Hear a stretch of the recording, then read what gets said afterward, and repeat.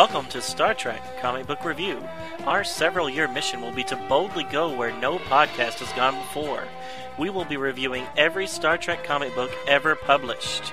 These stories have been released by Gold Key, Marvel, DC, Malibu, Wildstorm, Tokyo Press, IDW, and others. Star Trek and all that the Star Trek universe contains is copyrighted by CBS Studios, Inc.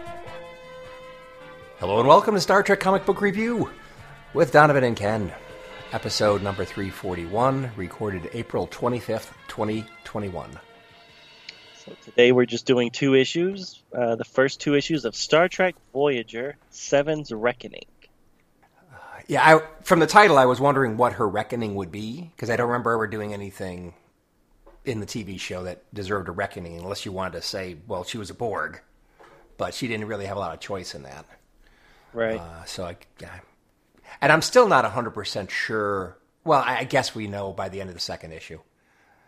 Really? Because I still don't know exactly what her reckoning is going to be.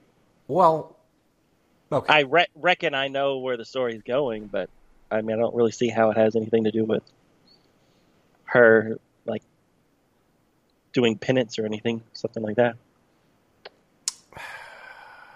Well, let's find out, shall we? Yeah, let's get into it and see.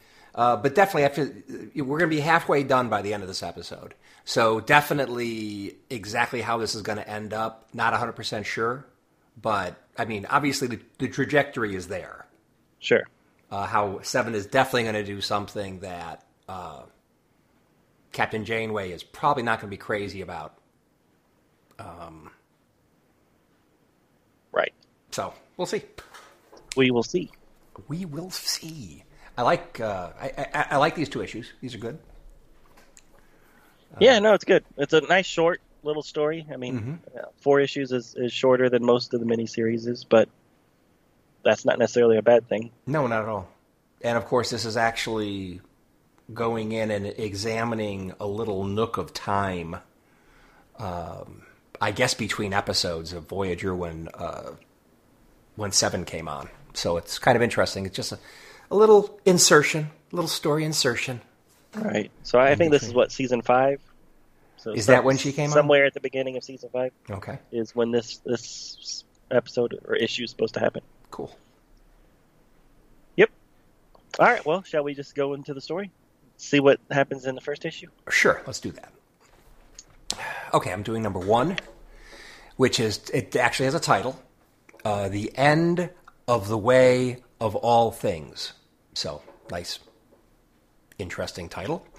November 2020 is the published date. Creative team is writer Dave Baker, art Angel Hernandez, and I think he does a really good job. Colors Rhonda Pattison, letterer Neil Yataki, editor Chase W. Moritz. Okay, so we got 3 covers out there. Cover A is dominated by Seven and Janeway's heads. Voyager is speeding upwards between them in kind of there's a silvery trail behind Voyager that kind of bisects the two ladies' heads. A silvery planet's surface is at the bottom, along with 3 smaller spheres that I guess are supposed to be moons. And the cover is by Angel Hernandez. Cover B is a stock photo of Seven from the TV series. Enough said. The retailer incentive cover features a stylistic drawing of a black, purple, and white bird that has Voyager gripped in its beak. What appears to be electrical light discharges are emanating radially from Voyager. In the background is a red-tinged starry sky above the tall towers of a city below. A futuristic-looking city. And that cover is by Jeffrey Verege, Veregge. Okay, I think that's right. Janeway and Tuvok are unconscious on the ground near one another. Chakotay, 2 security men, and what at first appears to be the doctor run up to the 2 senior officers. The doctor/medical person determines they only have minor injuries. Suddenly, a familiar-looking female Borg advances on them, telling Chakotay and his team to lower their weapons. Fast forward to a time when the Voyager crew took that threatening Borg into their crew. Whether she will be taken into their family is yet to be seen. At the moment, Captain Janeway, Tuvok, and the rest of the bridge crew are listening to Ensign Harry Kim's sensor analysis of the hulking ship directly in front of them. The ship is huge and an unknown design. It is transmitting low subspace signals that appear to be encrypted messages. So far, they are unable to decrypt the signal and figure out the language. Captain Janeway orders Chakotay to assemble a boarding party to see if they can make contact and offer the occupants aid. The captain asks her first officer to take their new Borg companion. She might be able to identify what alien species mans that ship. On the derelict ship, Chakotay dispatches Tuvok, Seven of Nine, and Wildman to find engineering and see what kind of shape the engines are in. On their way, Seven says the Borg have not encountered the species before that constructed the ship.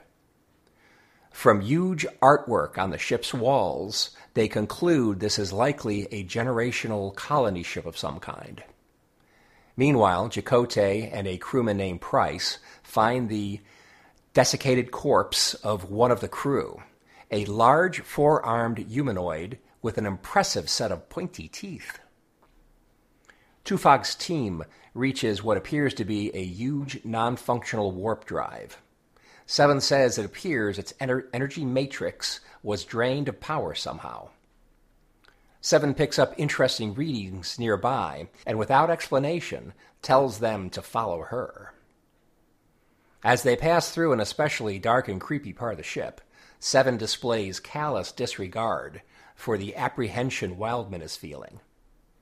Given the huge Gothic gargoyle-looking sculptures that are carved into the ceiling of the hallway they are passing through, her fear is understandable, but Seven will have none of it. Even the cool and calculating Vulcan Tuvok is taken aback by her almost robotic behavior. They enter a room that is filled with glowing, suspended animation chambers. The aliens inside are formidable looking. One of the chambers opens, and out comes a leader who says he does not speak to messengers. It orders them imperiously to bring their leaders to him or her. Not really clear at this point. Later, Janeway, Tuvok, and Seven are standing before the Ordai Nadar leader named Septa, who is sitting on a raised throne. Janeway recaps what she has been told. The Ordai on the huge craft have been traveling for 950 years. They are lost in the Delta Quadrant due to a warp drive malfunction and are trying to make their way home. Their warp drive needs repair. Seven says she can use Borg tech to repair the damaged drive, but will need an engineering team to take part in the work. Septa agrees to the repair plan and Janeway's proposal to trade supplies for her crew's aid with repairs. Having finished talking to them, Septa states its name loudly and strongly following its title, Grand Protagonist Magistrate of the Ordai Nadar. Silence follows until Janeway states her name and rank and position on Voyager. Seven follows, still using her Borg designation. Tuvok simply states his name. Later, Seven is working with an Ordai Nadar team of engineers on repairs and strikes up a particularly good relationship with one of them named Grebe. Grebe explains that their people consider their ship a narrative and their movement through the stars an odyssey, as in a story. There are no new stories, just new storytellers. To Seven's surprise, the Ordai Nadar people's thinking is extremely story-oriented. Grebe calls Seven a Khazar, which to Seven appears to be beings with 2 arms rather than 4 arms. Seven objects, saying she is Borg. It becomes obvious that there are at least 2 castes within the Ordai Nadar people. The workers with 4 arms like Grebe, and the leadership and guard caste that have 2 arms. Grebe is saying Seven is more like the leadership caste, and even calls Seven a protagonist, which is what the leader refers to herself as being, the grand protagonist magistrate. Day 1 ends and Seven is shown to separate sleeping quarters than Grebe and the other workers. The 2-armed guard that shows her to her sleeping quarters warns her not to get too close to Grebe and the others. Their types write only one kind of story: trouble. Later, Seven is sitting with Grebe during a meal break when she sees Grebe is not being given enough food. He is being starved. Grebe says they are being starved to get the supplies to trade to Voyager. Suddenly, the narrative shifts to one of Voyager's commissaries, where Harry Kim is accusing Seven of staring at her food and not listening to his story. Just as suddenly, the narrative shifts back to the Ordai Nadar ship, where Grebe is speaking to his fellow workers, saying they are purposely being kept down and weak. The Khazar know that strong characters can write their own stories. Later, Seven witnesses the flogging of a worker who is punished just for speaking out that the work he is doing requires radiation shielding, and he needs just a little more food. Please, sir. Seven tells Grebe they must intervene, but Grebe says not now. The story must develop. Later, Seven says she needs to bring Janeway into this. There must be a fundamental change to make life fairer for the worker class. Grebe just utters the word, wait. Seven asks Grebe to tell the story of how the Ordai Nadar came to be in their current social situation. Grebe tells the story of a great warrior that united many warring factions and led an uprising that remade their world. Grebe calls this great 2-armed protagonist the Dawnbringer, who ended one story and began a new one. Grebe says, as with all stories, that story will end and another one will begin. The question is when. To be continued in issue 2. So the Dawnbringer, I like that character, or that story. Oh, right. So the particular Dawnbringer that led to the new story that the Ord Nadar are in now. Right. Right. Yep. And I'll be honest, I did not notice that the Dawnbringer was 2-armed when I first read this. So, because he never says that it's a Khazar, he just says a person, a great warrior, exactly did this, and I didn't even realize that he's 2-armed and that he's slicing up 4-armed people. Exactly, right, and basically that Dawnbringer established the dominance of the 2-armed people, right, over the 4-armed people. Even though the 4-armed people look like they're bigger and stronger, and they got 4 arms, so in a fight you'd think they'd be hard to beat by 2-armed, smaller, skinnier 2-armed people. Right. So it seems like the 4-armed guys were in power, then the Dawnbringer came, and then the power shifted to the 2-armed people, and that's the way it is now. And some of the 2-armed people are kind of not nice people. Right. I definitely did not get that out of this issue. But, okay. I think you're right. But well, looking at these panels, that's what I see. Yeah. Well, so I'm probably jumping. We're learning more about this in the second issue. I'm probably jumping ahead a little bit too much. You jumped a little bit, but sorry. But if you were paying attention, which I was not when I was reading this, that is what it shows in those 3 little panels of the flashback of the Great Warrior story. Right. I just didn't notice it when I first read it, but now that I've read issue 2, I'm in the know. I know what he's talking about now. Yeah. So, what do you think about this whole thing that these aliens, their thinking is very story oriented? I liked it. Yeah. Definitely something different. agreed. I mean, the whole thinking just threw me off at first. It's like, what is he saying? What is Grebe saying here? And it's like, okay. I kind of get what they're doing, but Well, even when the leader wakes up and she's like, "We will defeat the Dawnbringer with our greatest yes, hubris." Yes, and I was just like, "Huh?" Yeah, it made no sense. Right. And quite frankly, even by the end, well, okay, by the time you get to the second issue, then you go back to what she originally said. And by the way, it turns out she's a she, although it wasn't obvious at first. Right. Then you understand what Dawnbringer she's talking about when she jumps out of the chamber. Right. But their greatest asset is hubris? I agree. That's weird. Right. That's like, what? That's hubris. That's hubris goes before the fall. That's not an asset, typically. Not normally. And I still don't see how it fits into the story, but Right. I am along for the ride. Me too. But yeah, I really liked how they talked about the stories and things like that. And yeah, it's just a different way of, we've seen the warrior races, we've seen the scientific races, we've seen the junk races, the money races, all these other races that put a certain thing above all else. But we've never seen someone that just puts built their whole society on telling stories. I thought it was pretty cool.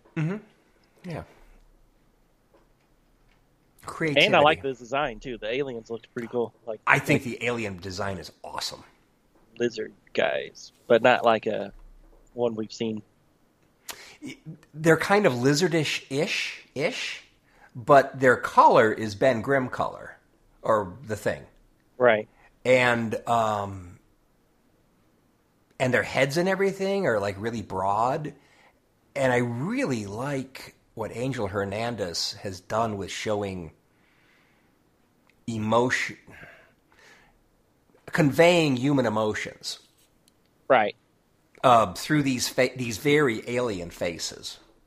Right. So when Grebe is saying, wait, the story must develop, it's like the look on his face is like, oh, the wheels are turning in that guy's head. He's got something going on there.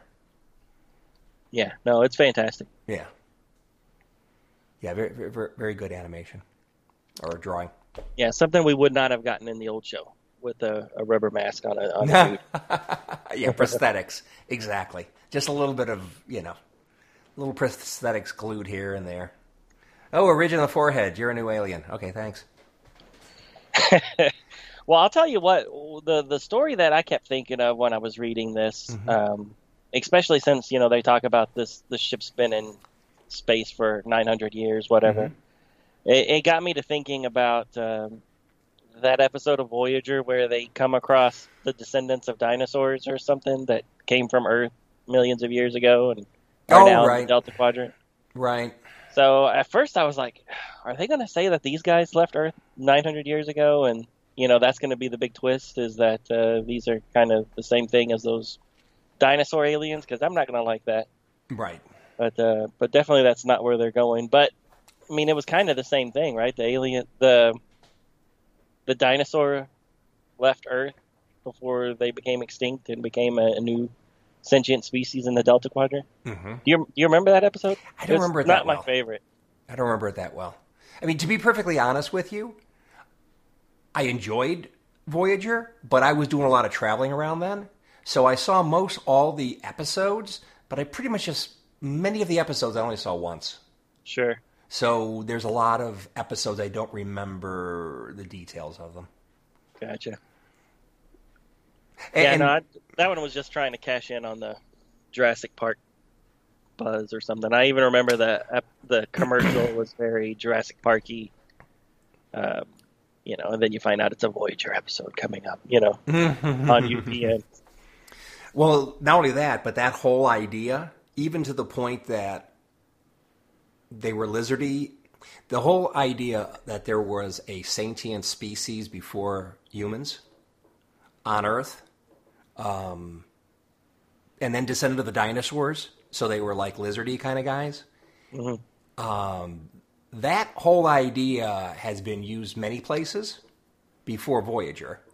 Sure. So I forgot the name of the species, but that was a Doctor Who storyline. So one of the aliens... the Silurians. Ah, that's it. Yeah, Silurians. There you go. I knew you'd know that. The Sleestack from... oh, my God. The Sleestack. Land of the Lost. Land of the Lost. But that... Were they from Earth?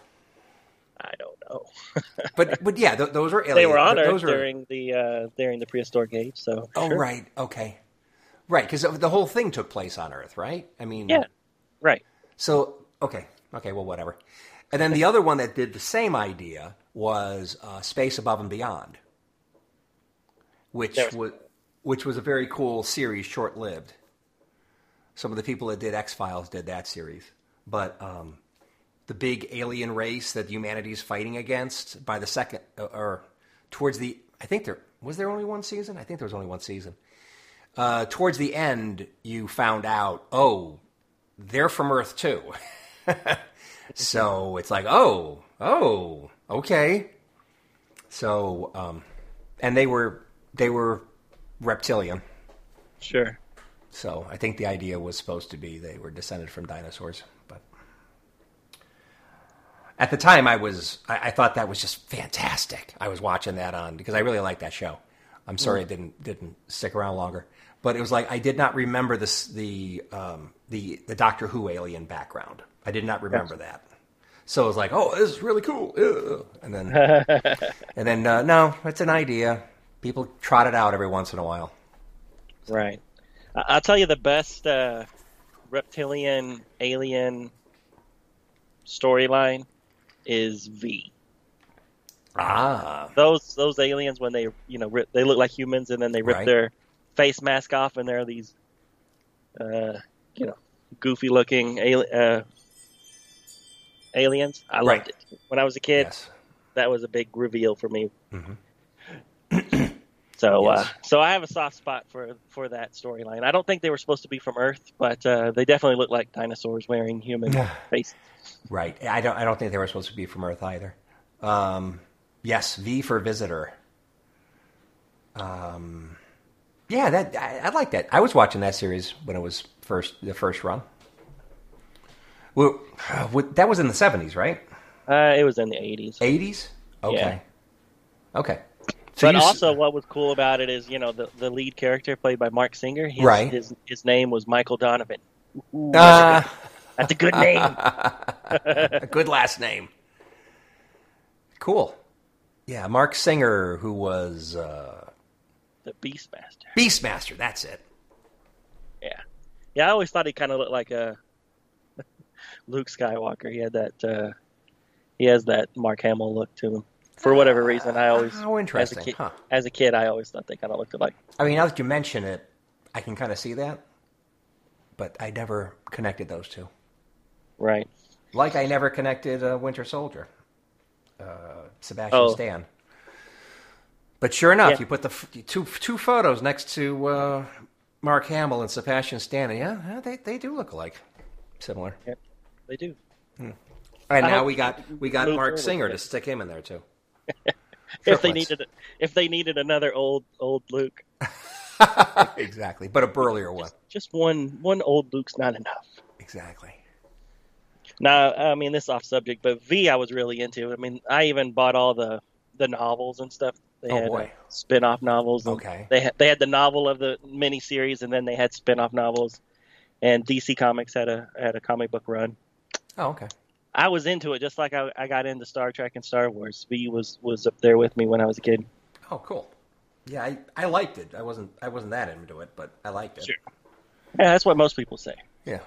About everything I get into. Yeah, I like it, but I'm obviously not as into it as you are. I didn't become obsessed so I'm going to step out of this conversation.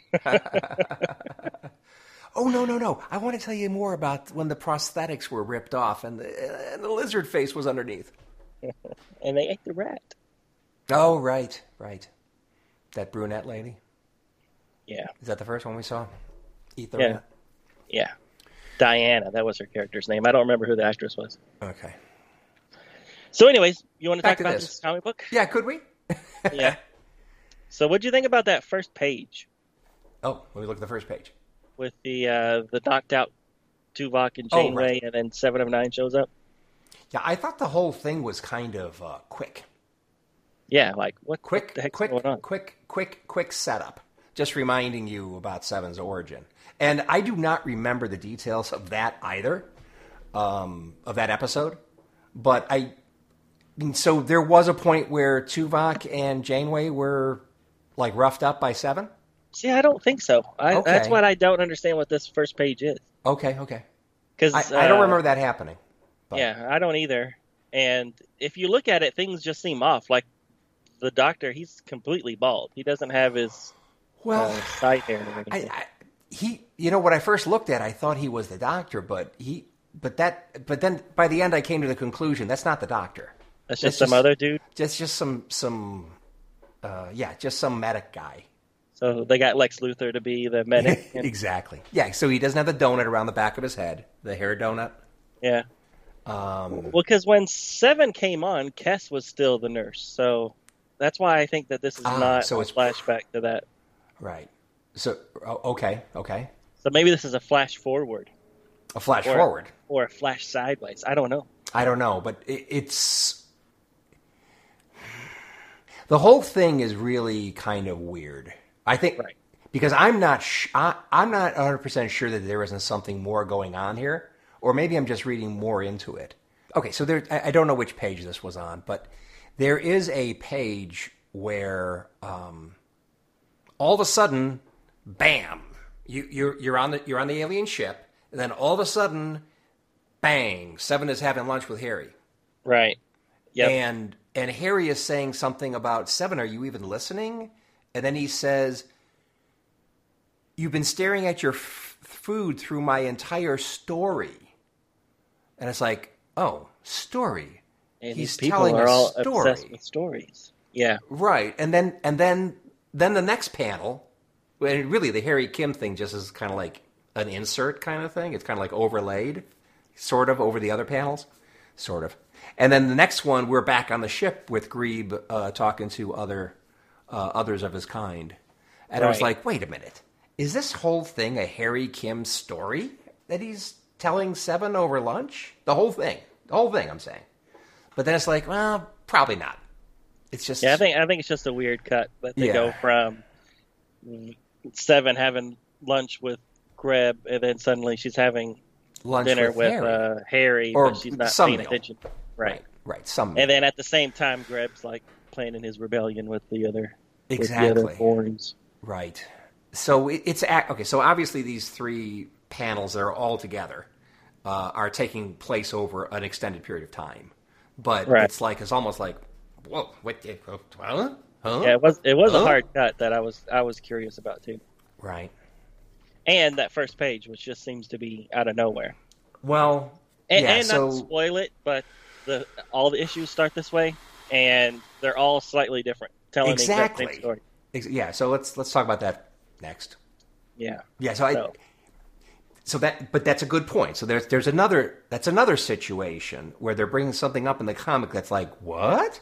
I mean, what? Why are they going back to that again? And things are a little different now? Well, we'll talk about it then. Right. But tricorders, I'm surprised tricorders give you bad readings at first. And then you do it again and your medical tricorder gives you totally different readings. I find that unusual, but whatever. And then I really liked how it had the the big splash page of Voyager, and with the credits and stuff, as if it was a TV show, and we're now watching the title card and all that stuff. Yes, a nice hark back to the way old comic books were when they were trying to simulate the TV shows that they're basing it on. I loved it. Yes, and Voyager looks fantastic. And issue 2 also has a 2-pager showing Voyager looking, a beauty shot of Voyager. Right. Yeah, love that design. All 4 of them do that. Yeah. Which I liked a lot. Right. Voyager is a very cool design. Very weird. But it's not my favorite. It's weird, but it's cool. I mean, it is. I mean, I think it really shows the advancing of ship design when it came out. Smaller nacelles, the saucer section integrated with the secondary hull. Eliminate that neck, which is a weakness. Right. In structurally speaking and engineering speaking, I like it. Anyway. Yeah, I didn't like the moving parts though. I never was a fan of the nacelles. That was that just totally reminded me of like Top Gun and those Tomcats, those F16, F14 Tomcats jets when they go into like turbo mode or something.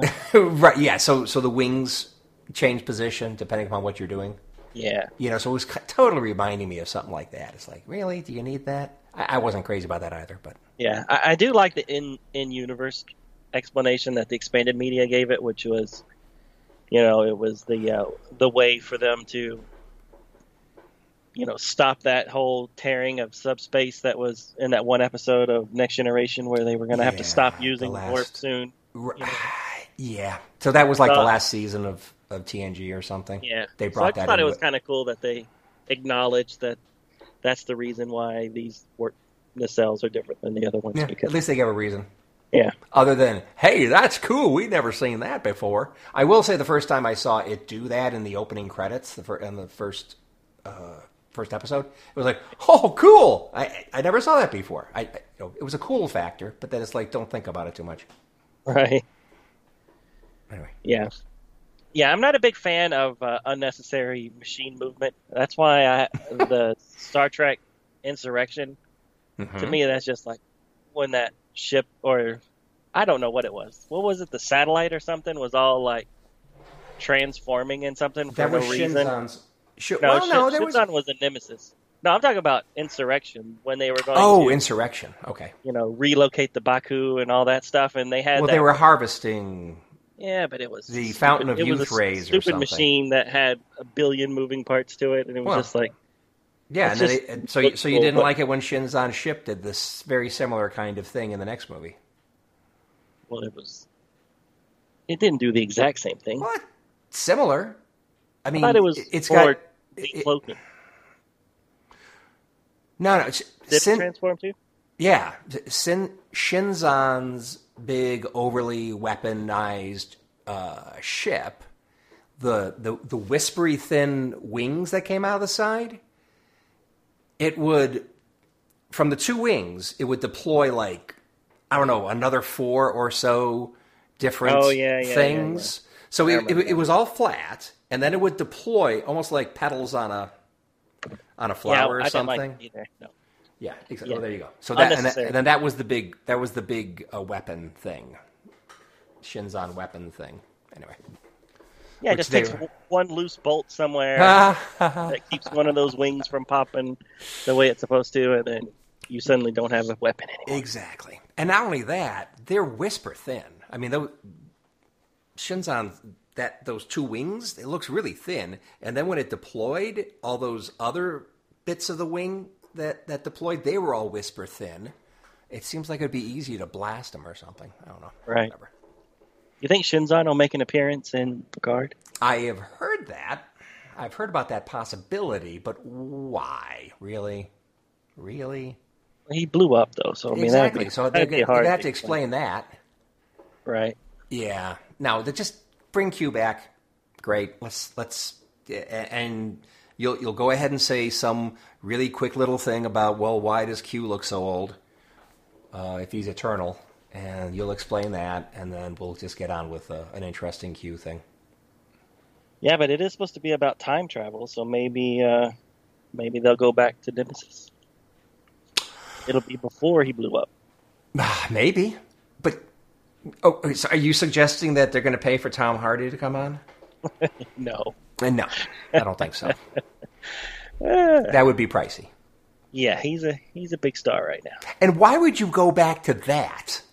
I mean, wasn't Nemesis one of the lowest box office movies they made? Anyway. Or maybe they're just going to go back to when Patrick Stewart's Picard looked just like Tom Hardy. Because that's a thing. I don't know what they're going to do. But I think, doesn't Q have the ability to turn Pinocchio Picard into a little boy again, a human again? How's that? What's going to happen with that? He never did it to Data, but he could. He could have. Well, at least his buddy Picard, one of his best friends, used to be a human. Here you go. Yeah. Ping, you're back in a human body. And I made you 25 again. And you look just like Bane for no reason. Just like Bane without the mask.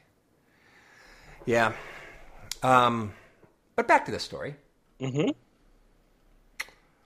I wasn't sure that the grand protagonist was a man or a woman, but then there is in this issue one particular panel where it's wearing kind of a diaphanous kind of plunging neckline, and it's kind of like got breasts, kind of, sort of. Oh no, I'm sorry, I'm jumping ahead. No, it's this one too. Is it this one? Okay. Yeah, when she's sitting on her throne talking to Janeway. Okay. Anyway, so. But yeah, I'm with you. I wasn't sure at first either, but I definitely think she's a woman. Right. I think it's actually issue 2 where Grebe actually refers to Septa as she. Oh, okay. So the panel I'm talking about is in issue 1, but in issue 2, Grebe actually refers to her Septa as a she. Okay, so that's where the issue 2 comes in. Right. So I'll be honest, I didn't catch that some were two-handed and some were four-handed. Even when Greb is like, "Look at your hands," and she's looking at her hands, and I was just like, "Well, what's he talking about?" And I had to go back and look at the previous pages and like, "Oh, the other ones don't have 4 arms." Right. Interesting. Well, one thing that's kind of cool about this issue is the writing. It doesn't necessarily. It lays some interesting things at you that you may not necessarily notice unless you're paying attention, and there's enough complexity going on here that everything isn't like, oh, another alien of the week, and I know exactly what's going to happen, and blah blah blah blah blah. So they've got multiple bits of narrative in here and drawing and stuff where, yeah, you gotta kind of. And the good thing about when you're doing a synopsis, you're going back multiple times so you can notice things more, or you're more likely to notice things. Right. So that was useful on this one. This isn't just a quick read. Let me just say that. Right. No, I agree. Like a lot of comic books. It's just quick read. This is the same pattern we've seen 1,000 times before, no problem. And, you can get through it pretty quickly. This one you have to, stop or go slower a little bit. Right. Yeah, and it took me a while to figure out what was going on with the traitor that's being tortured or whatever, because, I mean, it comes right off the next page after Grebe is saying these exact same things, and then you turn the page, and then now she's watching somebody being tortured, and at first I thought it was Grebe. Yeah. But then he's standing behind her saying, we got to bide our time or whatever. And then I was like, oh, so it's not just him. Everybody thinks this, that they need more food and they need more rations. I mean, radiation shielding. Well, the guy being tortured could be somebody that was part of the audience. Yeah, as Grebe is talking. Right. He got overheard or something. Or he actually said something where Grebe is being cautious and everything and only talking to other forearm guys. This other guy, he's not watching himself as much. Right. And got caught. All right, I don't have anything else for this issue. Do you? I don't have too much left. I'm just going to go off into one of my favorites, talking about phasers. So the landing party that goes across to the big ship at the beginning, Chakotay's team, every one of them are armed with phaser compression rifles. And I'm not quite sure what is compression-y about these Voyager specific rifles. But these are kind of big. I mean, for a Star Trek rifle, these are kind of big. I think these are maybe even a little longer than the ones they used in First Contact, the movie, Next Gen movie. Right. But, how often do you see a landing party, everybody having rifles? Almost never. Right. But everybody, all 5 people, have phaser rifles. Which, if I was going to go across to, an unknown huge ship, I would be okay with a rifle too. But you just never see it in Star Trek typically. Right.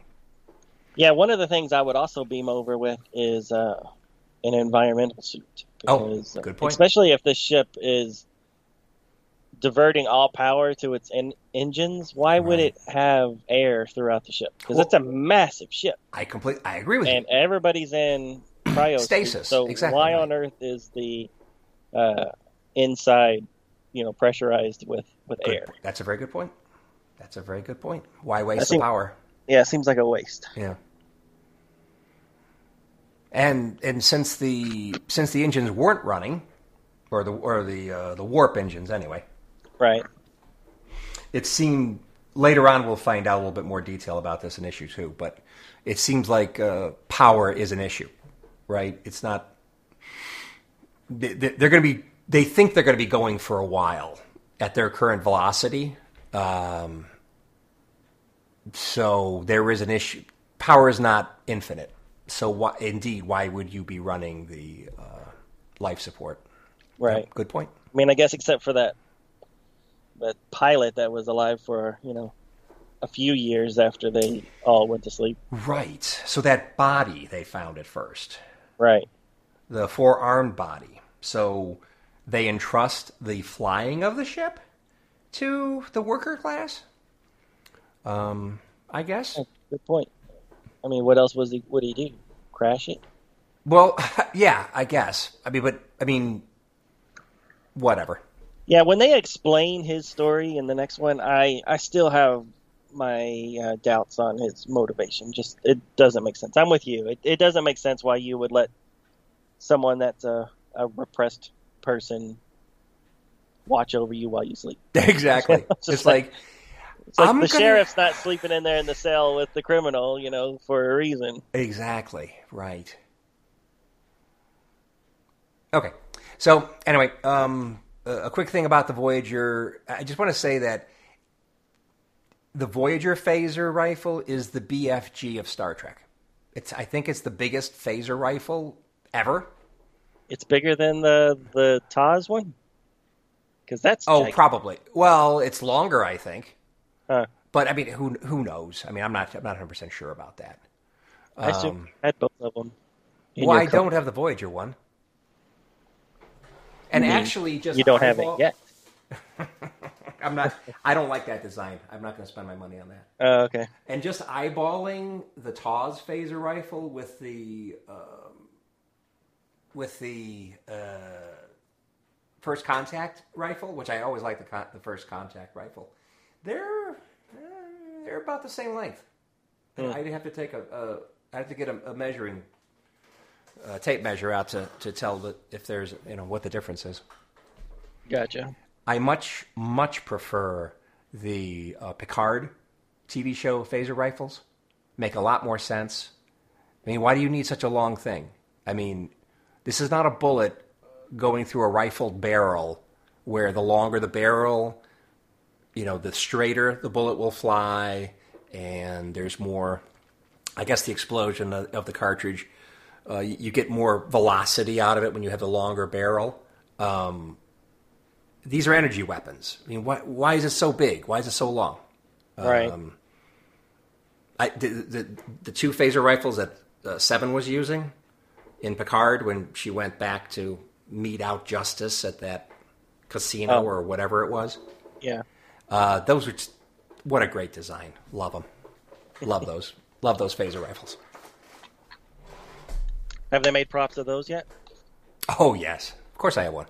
Oh, you have one. Okay. Oh, yes. Oh, yes. And that's the only thing I'll say good about the TNG TV show and Deep Space Nine ugly rifles that they had. That looked like really big extended hand phasers. Oh yeah, the ones with the dustbuster at the end. Exactly. And Yeah, I then never the liked two handles. It's Right. like, oh my god. Okay, it's not incredibly long. Good, because you don't need it that long. But it's like, God, ugly, ugly, ugly, ugly. Anyway, moving along. So, Yeah.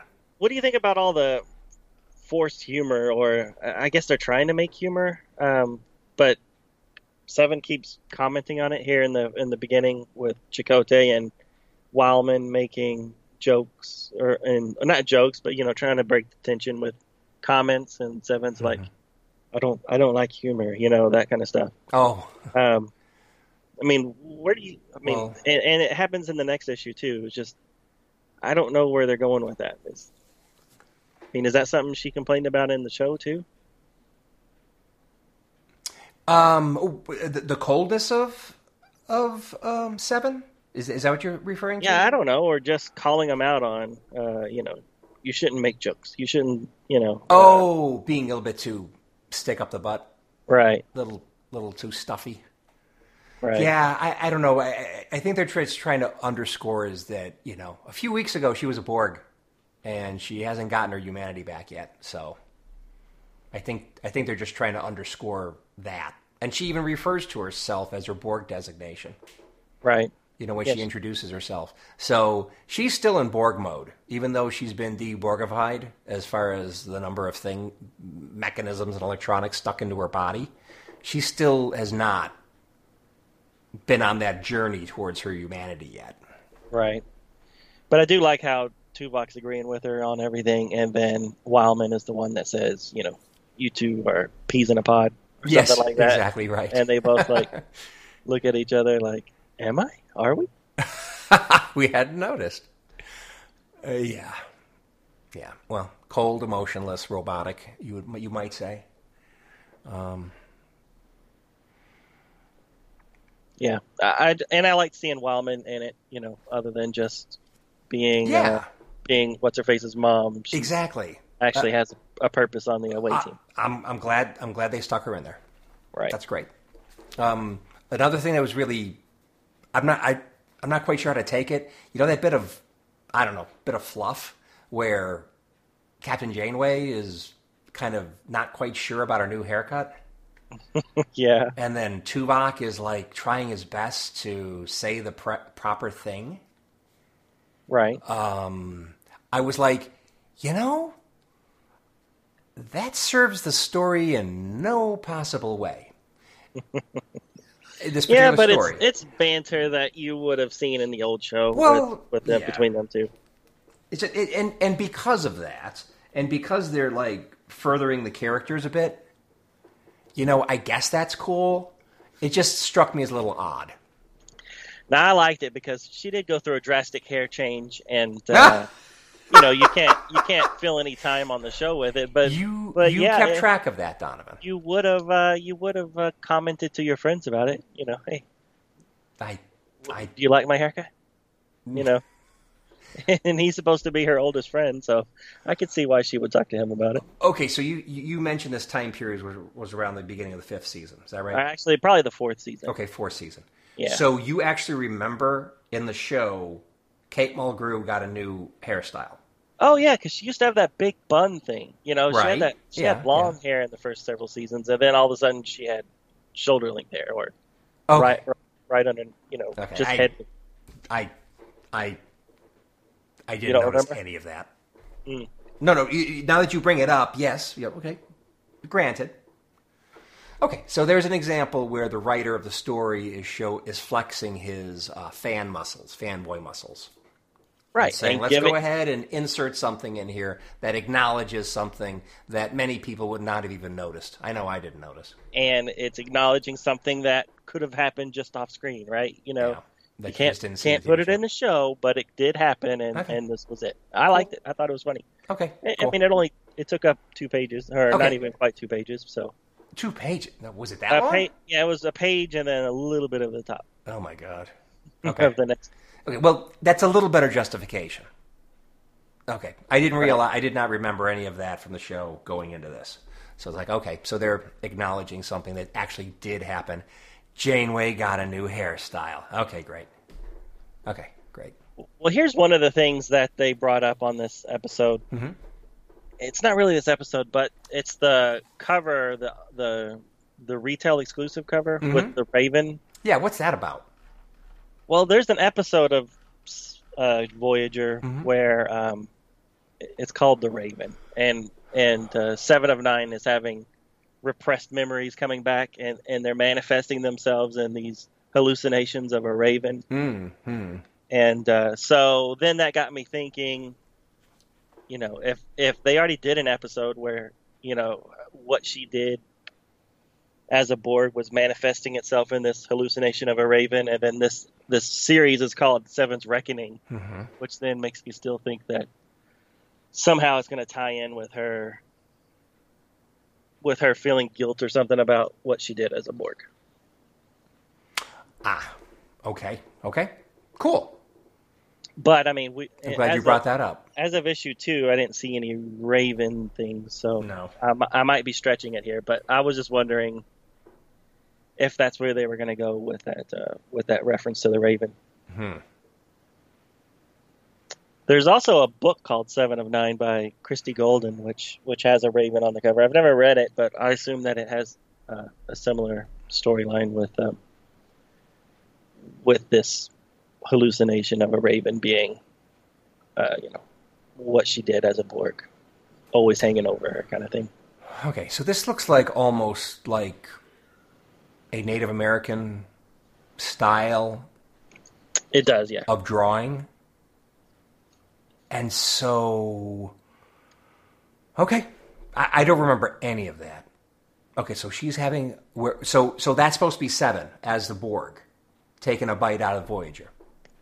Is that what that's what that's supposed to be? Yeah, I don't know. Inside of a Borg regeneration chamber arc. Oh, I mean, that's what that is that what that's supposed to be? Yeah, that's what that circle. Yeah, that little halo that's over her head. Right. Okay, interesting. I did not recognize that on the cover as being a regeneration chamber part, but now that you mention it, yeah, cool. Yeah. Okay, that's it. That's all I have to say. All right, cool. Then let's move on to issue number 2. Came out December of 2020. It has 3 covers. The first cover is by Angel Hernandez, and it shows Grebe at the foreground, and then behind him is Seven of Nine with a giant phaser rifle in her arms. And then the second cover is just a stock photo of Kate Mulgrew as Captain Janeway with her short hair that Ken doesn't remember her having. The retail incentive cover is by Jeffrey Vergy, and it's really odd. It has Seven of Nine on a planet with a couple of other people standing next to a giant orange totem that looks like he has 3 arms, not 4. And then we see Enterprise. We see Voyager in space above them. So I don't know what that's supposed to be, and it's not in the issue. So it's definitely a totem pole, but right. What it's supposed to symbolize? Good question. So again, kind of a Native American reference. You know, like you said, the Raven looked like it was Native American inspired. So does the totem pole. So yeah, definitely makes me want to look at the other retail covers for the other issues. But we'll wait till next week. All right, go on to the story. Actually, this one has a title too. It's called "Concrete and Iron Are No Match for Flesh and Bone." All the writing and art staff is the same as the first issue. So similar to the issue number 1, the story starts off with a single page, and it shows Tuvok and Janeway being knocked out, and then the crew is running up to scan them. And this time when the Borg version of Seven arrives, she says, "Resistance is futile." So then we go back to the main story. Seven is beaming back to Voyager from working a shift at the alien spaceship. She gives a brief report to Tuvok before heading to her regeneration alcove. But instead of plugging herself in, she sits on the floor and puts her head down into her hands. Later, Seven is back on the ship, helping with the repairs of the warp drive. She sees a religious performance for the pilot that was found dead in the first issue. Her new friend Grebe tells her that the pilot did not want to die hooked up and being used as a living battery while he was in cryosleep. He said that he would rather die seeing his attacker than dying while asleep. After hearing these type of stories, Seven is starting to side with the repressed Vesh. Grebe tells his fellow four-armed Vesh and starts to plant the seeds of a rebellion, and he says that the Outworlders will be on their side. Behind his back, the Vesh do not see him as the next Dawnbringer, and they think that they will always be under the Khazar's thumb. Later, Seven returns to Voyager, and this time she's greeted by Henry Kim, who lets her know that he's always there as a friend if she ever needs to talk. She declines his offer, and when he leaves, he reports to Commander Tuvok and informs him that he did not get any new information about her odd behavior. Later, Seven undergoes a medical scan from the doctor. He finds nothing wrong, and she tells him that his sense of humor is the most distasteful of all the crew. Seven then reports to Janeway, who tells her that she's concerned about her health. She's still adjusting to life on Voyager after being aboard for so long, and perhaps she needs to stop going over to the alien ship. Seven states that she is in no danger, and is then allowed to return to the ship. Once on the alien craft, she is taken to the Queen instead of to the warp core. Here, the Queen tells her that she knows that the Vern are telling her how bad the Khazar treat them. She then gives a history lesson to the former Borg, and this story is slightly different than the one that she's heard before. So it seems that the Vern were once the ruling class, and that somehow the Vern release a chemical that increases the lifespan of the Khazar by hundreds and hundreds of years. She then tells Seven to tell the Vern that any riots or rebellion can only end in pain. Once dismissed, Seven returns to Greb and tells him that the Queen knows of his rebellion. And to that he simply says, "Good. To be continued." Boy, this Grebe is quite the planner, isn't he? He's just hanging back and letting things go, because he's just got some plan going and waiting until all the pieces fall into place. Right. Amazing. I mean, he knows that Septa knows that he's planning an uprising, but Grebe is like, I'm cool, no problem. Very odd. Right. Yeah, so, well, there's a lot of revelations happening that don't really make a lot of sense. Like the idea that the Vesh are some kind of fountain of youth to the Khazar. Right. What's that about? Really? Wow. Okay. Yeah, she says that, the ship's been in space for 900-something years, and that only very recently did they put themselves in cryosleep. The other 900 and something years, they've been living life like normal in real time, which was kind of a surprise to me. Right. And I'm not quite sure. So is the Vesh also long-lived, or do they go through many, many generations and the Khazar just stay alive forever? Great question. That is a great question. Because they didn't say anything about the Khazar being fountains of youth for the Vesh. Right. Or that they live long all on their own. Right. She just says they have some sort of pheromone or chemical that causes the Khazar to live forever. And they look close enough to each other, looks-wise, right? That they seem like they probably should have evolved on the same planet, the same world. Right. Yet, two of them, the Vesh have 2 arms and the Khazar, the Vesh have 4 arms and the Khazar only have 2. The Khazar are physically smaller than the Vesh, And Right. the Vesh are some kind of fountain in youth to the Khazar. I mean, does any of this make sense that they both evolved on the same planet? Well, if we think that Dracula could be real, then yeah, because the vampires and the humans both Yeah. existed together, and one fed off the other one for a long Okay. life. Okay. I'm really getting, Okay. a You're getting a vampire true vibe blood here. vampire type thing out of this, where they're just like, this is a race of vampires that are feeding off the cattle, basically. Yeah, right. Okay.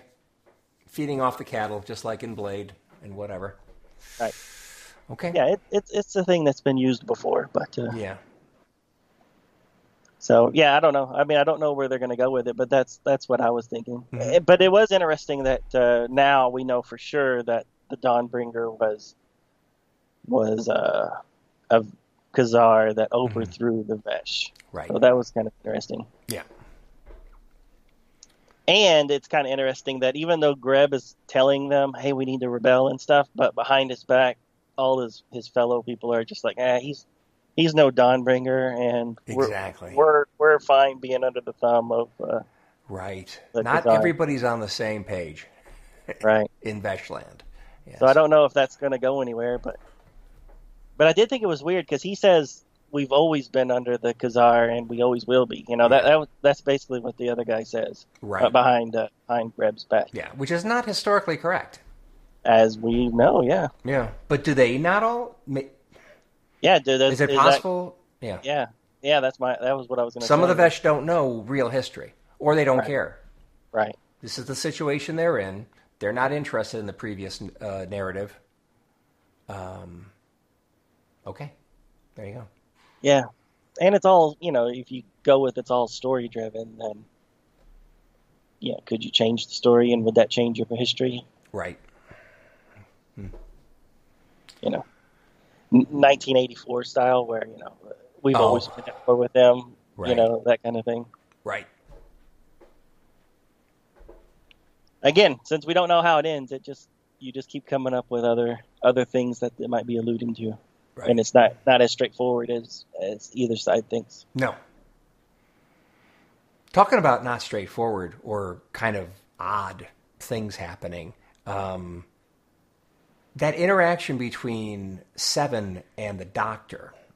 And by the way, now we see the Doctor in this issue. Right. And he's definitely drawn correctly. He looks like the actor. And so he is definitely not the guy with the tricorder standing over Tuvok and Janeway's unconscious bodies. Right. So we know that. Okay, fine. When did the Doctor get his portable hollow emitter? Yeah, I don't know. That's what I was wondering. I Yeah. don't remember. So he may not have been at that point yet in season 4, but Seven just comes right out and says, "I have a deep distaste for your sense of humor above all others." Right. Which is like, wow, that's pretty forward. And then the Doctor is like, there's like 3 panels where he's obviously figuring out how to deal with what she just said. And then he ends up saying, "That makes sense for you?" Okay. Oh, because you're a Borg, a previous Borg, it makes sense that you have distaste for my programmed sense of humor, because he's a program. Right. Essentially. I just find that very weird. It's just a very weird interaction. Agreed. Right. And it kind of goes along with that first issue where she has those weird interactions with Chakotay and Wildman talking about their sense of humors. Right. And it just got me wondering, because, I mean, he makes these kind of jokes with her throughout the series. And after these issues, she must not have a problem with it, because she never says anything on the show when he, makes the within operational parameters, kind of jabs later. Not really Well, jabs, is it a jab but or comments, but just kind of a comment. Right. Yeah, I don't know. I mean, it's not going to change the Doctor's character going forward. Whatever happens in this issue, it's not going to have any bearing on the show that's already happened, So, Right.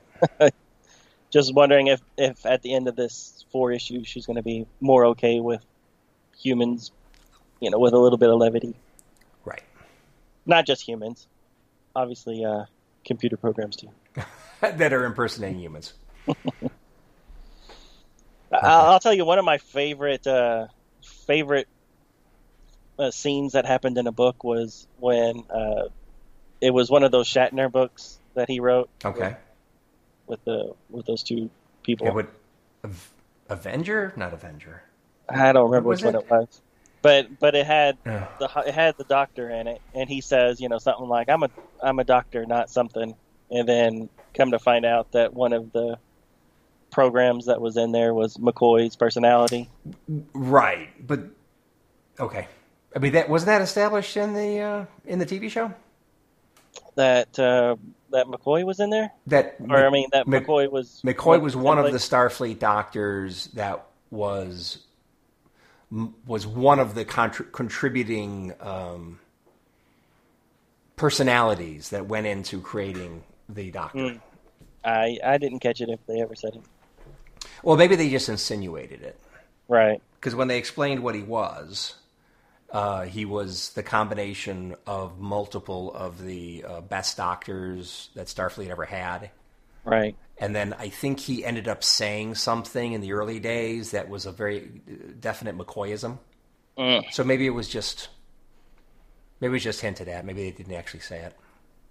Well, it went over my head then, because I didn't catch it until that book really spelled it out to me. Right. And I was just like, oh, that's so cool because he was still around.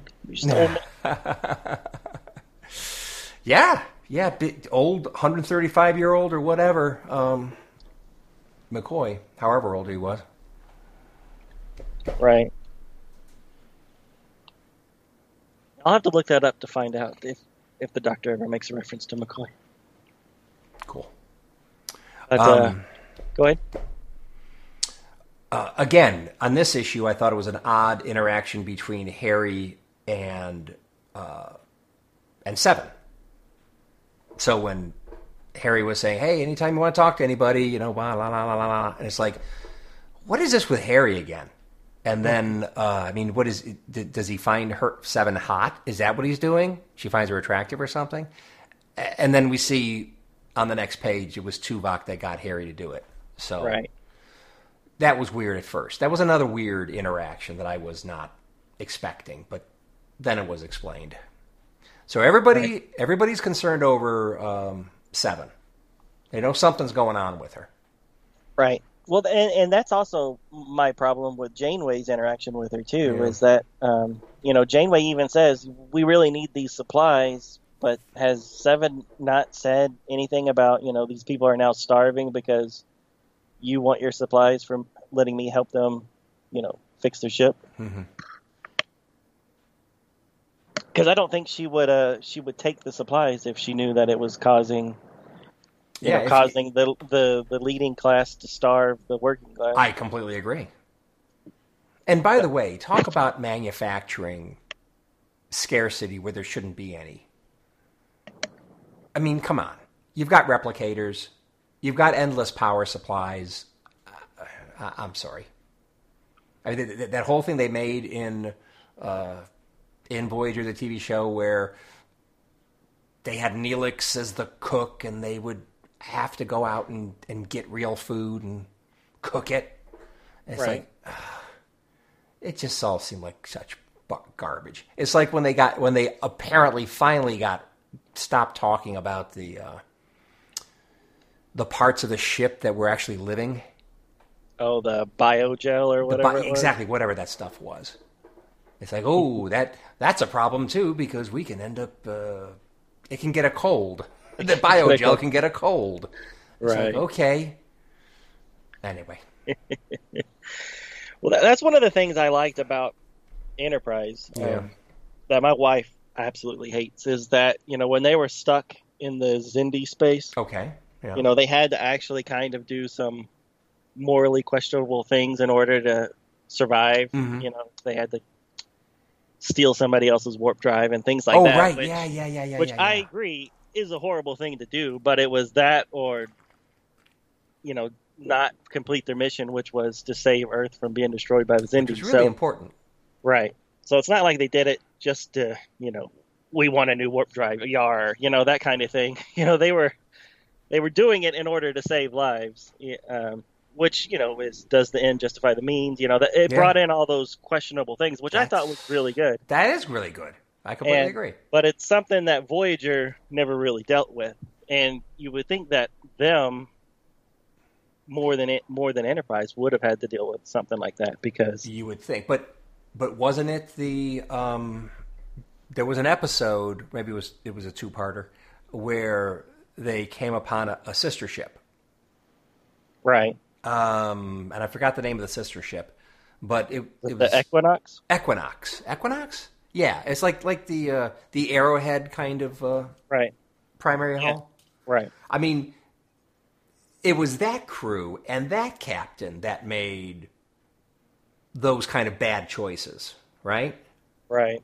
And that was part of the whole thing. Janeway and company didn't make those kind of choices, but that other crew did. Right. And I don't necessarily mean doing piratey stuff. I just remember, I'm talking more of cobbling the ship together, right? So, I mean, if you're thinking that you don't have a star base you can go to get hull plating the exact same shade as the rest of your ship. So I would think that as you're taking damage, as you're losing crew members, right, that you would have to, supplement your crew and supplement your ship with parts that are native to where you're at, which they never do in the show. They did a little bit. I mean, they got Neelix, and they had Cass. I mean, as far as crew is concerned. And they got But as far as ship, 7 of 9, another example. And, of course, the beginning, the entire, Chakotay. And the Maquis people. I mean, they had to absorb them because Voyager lost a lot of crew in the original transition. But that whole thing about the ship, the ship always seemed to be shiny, clean, and working. Mm-hmm. Right, and they were able to build the Delta Flyer. Exactly. I mean, from scratch. I mean, well, I don't know about scratch, but I mean a whole new class of shuttle. Right. So they had industrial replicators and apparently a lot of stuff on that ship, but they couldn't make enough food? Right. Yeah, I'm with you. Yeah, plus from Discovery, we know that the replicator just replicates their poop into food, so... Exactly. And if you're really hard up, just go to some planet that has lots of large mammals and just go and get some food. Just go collect poop. Yeah, they just go beam up a whole bunch of poop instead of the cows. Exactly. We don't need the cows. We don't need beef. We need their poop to make beef. They've got woolly mammoths here. We're styling. Just find the piles. That's gross. Yeah, it is. It's very gross. Anyway. So that first page, can we talk about that real quick? Yeah, let's talk about that. All right, so so it seemed like it was the exact same scene, except instead of Seven saying whatever she said in the first one, this time she says resistance is futile. Yeah, I think she says something like drop your weapons or something. Lower the shields or something like that, right? Ooh, drop your weapons or something, I think she said the first time. And now resistance is futile. And now the bald guy that's not the doctor says, oh, the scans are off. They have serious injuries, but they should recover. Okay. I mean, are they actually physically is there a time loop here? I mean, what? Which makes me think it's a dream of what could happen if Seven, went Borg-fied and started attacking people. Which I assume maybe that's what they're going to go with, but I don't know. I don't know. What? Okay, so resistance is futile. You're on that page, right? Yeah. At the bottom, it shows a close-up of Seven's face, Borg face, and then to her left, there is something. Yeah, that's her arm. Oh, is that her arm? Yeah, with the laser. Oh, so that's what that is. Okay, I didn't know what that was. Okay. Yeah. So it's basically her getting ready to shoot somebody with her Borg arm. Okay. Okay, fine. Gotcha. I didn't know what that was. So I was just trying. I didn't know what it was. So what are they trying to say? Okay. Yeah, I think she's about to shoot him up. Okay. Pow, pow. Pew, pew. And then the next page, not to take us off of track, but 2-page spread, another beautiful shot of Voyager, I think. I love that. Yeah, that's cool. I'm not sure what all the, like, yellow, white, greenish kind of background stuff going on there, but it looks very cool. It looks purty. It looks very purty, right. Yeah, no, it's just like maybe they're in a wormhole and we don't know it. Well, is that supposed to be part of a warp effect or something? Yeah, I don't know. But the first issue had it too. Yeah. On its 2-page spread. So right. Anyway, no idea, but again, I like it. I like the 2-page spread with the little catch. You know, the captain's log that catches the reader up, just like the old show used to. Yeah. And then it has credits, just like the episode would. There you go. It's good stuff. Yes, it is good stuff. Okay, I have nothing else. No, I've got nothing else about this second issue. I am looking forward to seeing how this ends and see if there is any bigger explanation for the little oddities that we've seen in the first 2 issues. Right. Yeah, same here. You know. I guess we'll find out next week.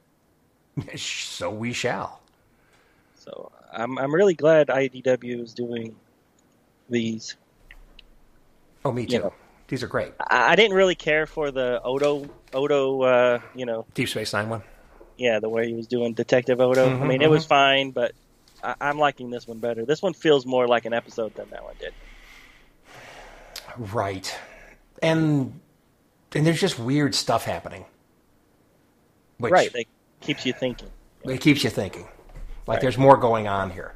Now, if we get to the end and there really isn't anything more going on here, that it's just those those 2 offshoots of the same alien species are gonna come to some kind of resolution, or maybe not. It's a revolution, and they just like, okay, bye. Your warp drive's fixed. You guys work your stuff out. If that's it, and they're not going to explain some of these little oddities going on, I'm going to feel a little gypped, but I'm sure it's all going to be wonderful by the end. I think it'll be good.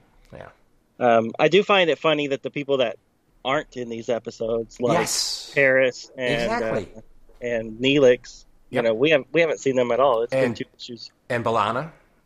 Oh, that's right, B'Elanna too. Wow. Yeah. Yeah, so, I was really looking forward to seeing some of those other characters, and we didn't see the Doctor in the first issue, so I was looking forward to seeing the Doctor. And then, so we see the Doctor in the second issue. So, are we going to see those other 3? Right. Or maybe they'll get little cameos too. Yeah, at some point. It's just funny, we see more Wildman than we see Paris, which is something that you could never say about the real show. Exactly. Tom Paris, who became an executive producer for Resident Alien TV show. Yeah, which I really like. He directed quite a few of those episodes. Exactly. Director, executive producer. Pretty doggone good. The woman who plays B'Elanna has done a lot of directing too. Yes. I don't know if she directed any Resident Alien. I didn't notice her. I didn't see her name, but I know she had directed some episodes of Voyager. What has she done outside of Voyager, directorially? Oh, I don't know. I've seen her name in shows that I've watched. Okay. I can't think of anything off the top of my head, of course. Cool. Because you put me on the spot. But well, I haven't noticed her name myself, but I mean, a lot of times you don't always see the directors thrown at you. Right. In the credits and stuff. Yeah. Okay. Well, thanks everybody for joining us on the review. Later. Thank you for listening to Star Trek Comic Book Review. All Star Trek stories and characters are copyrighted CBS Studios Incorporated. All music, stories, and characters discussed are for entertainment purposes only. You can email us at startcomicbookreview@gmail.com. Visit us at our website, www.stcomicbookreview.com. Subscribe to us via iTunes, or friend us on Facebook at first name ST Comic, second name Book Review. See you next time on Star Trek Comic Book Review. Let's get the hell out of here.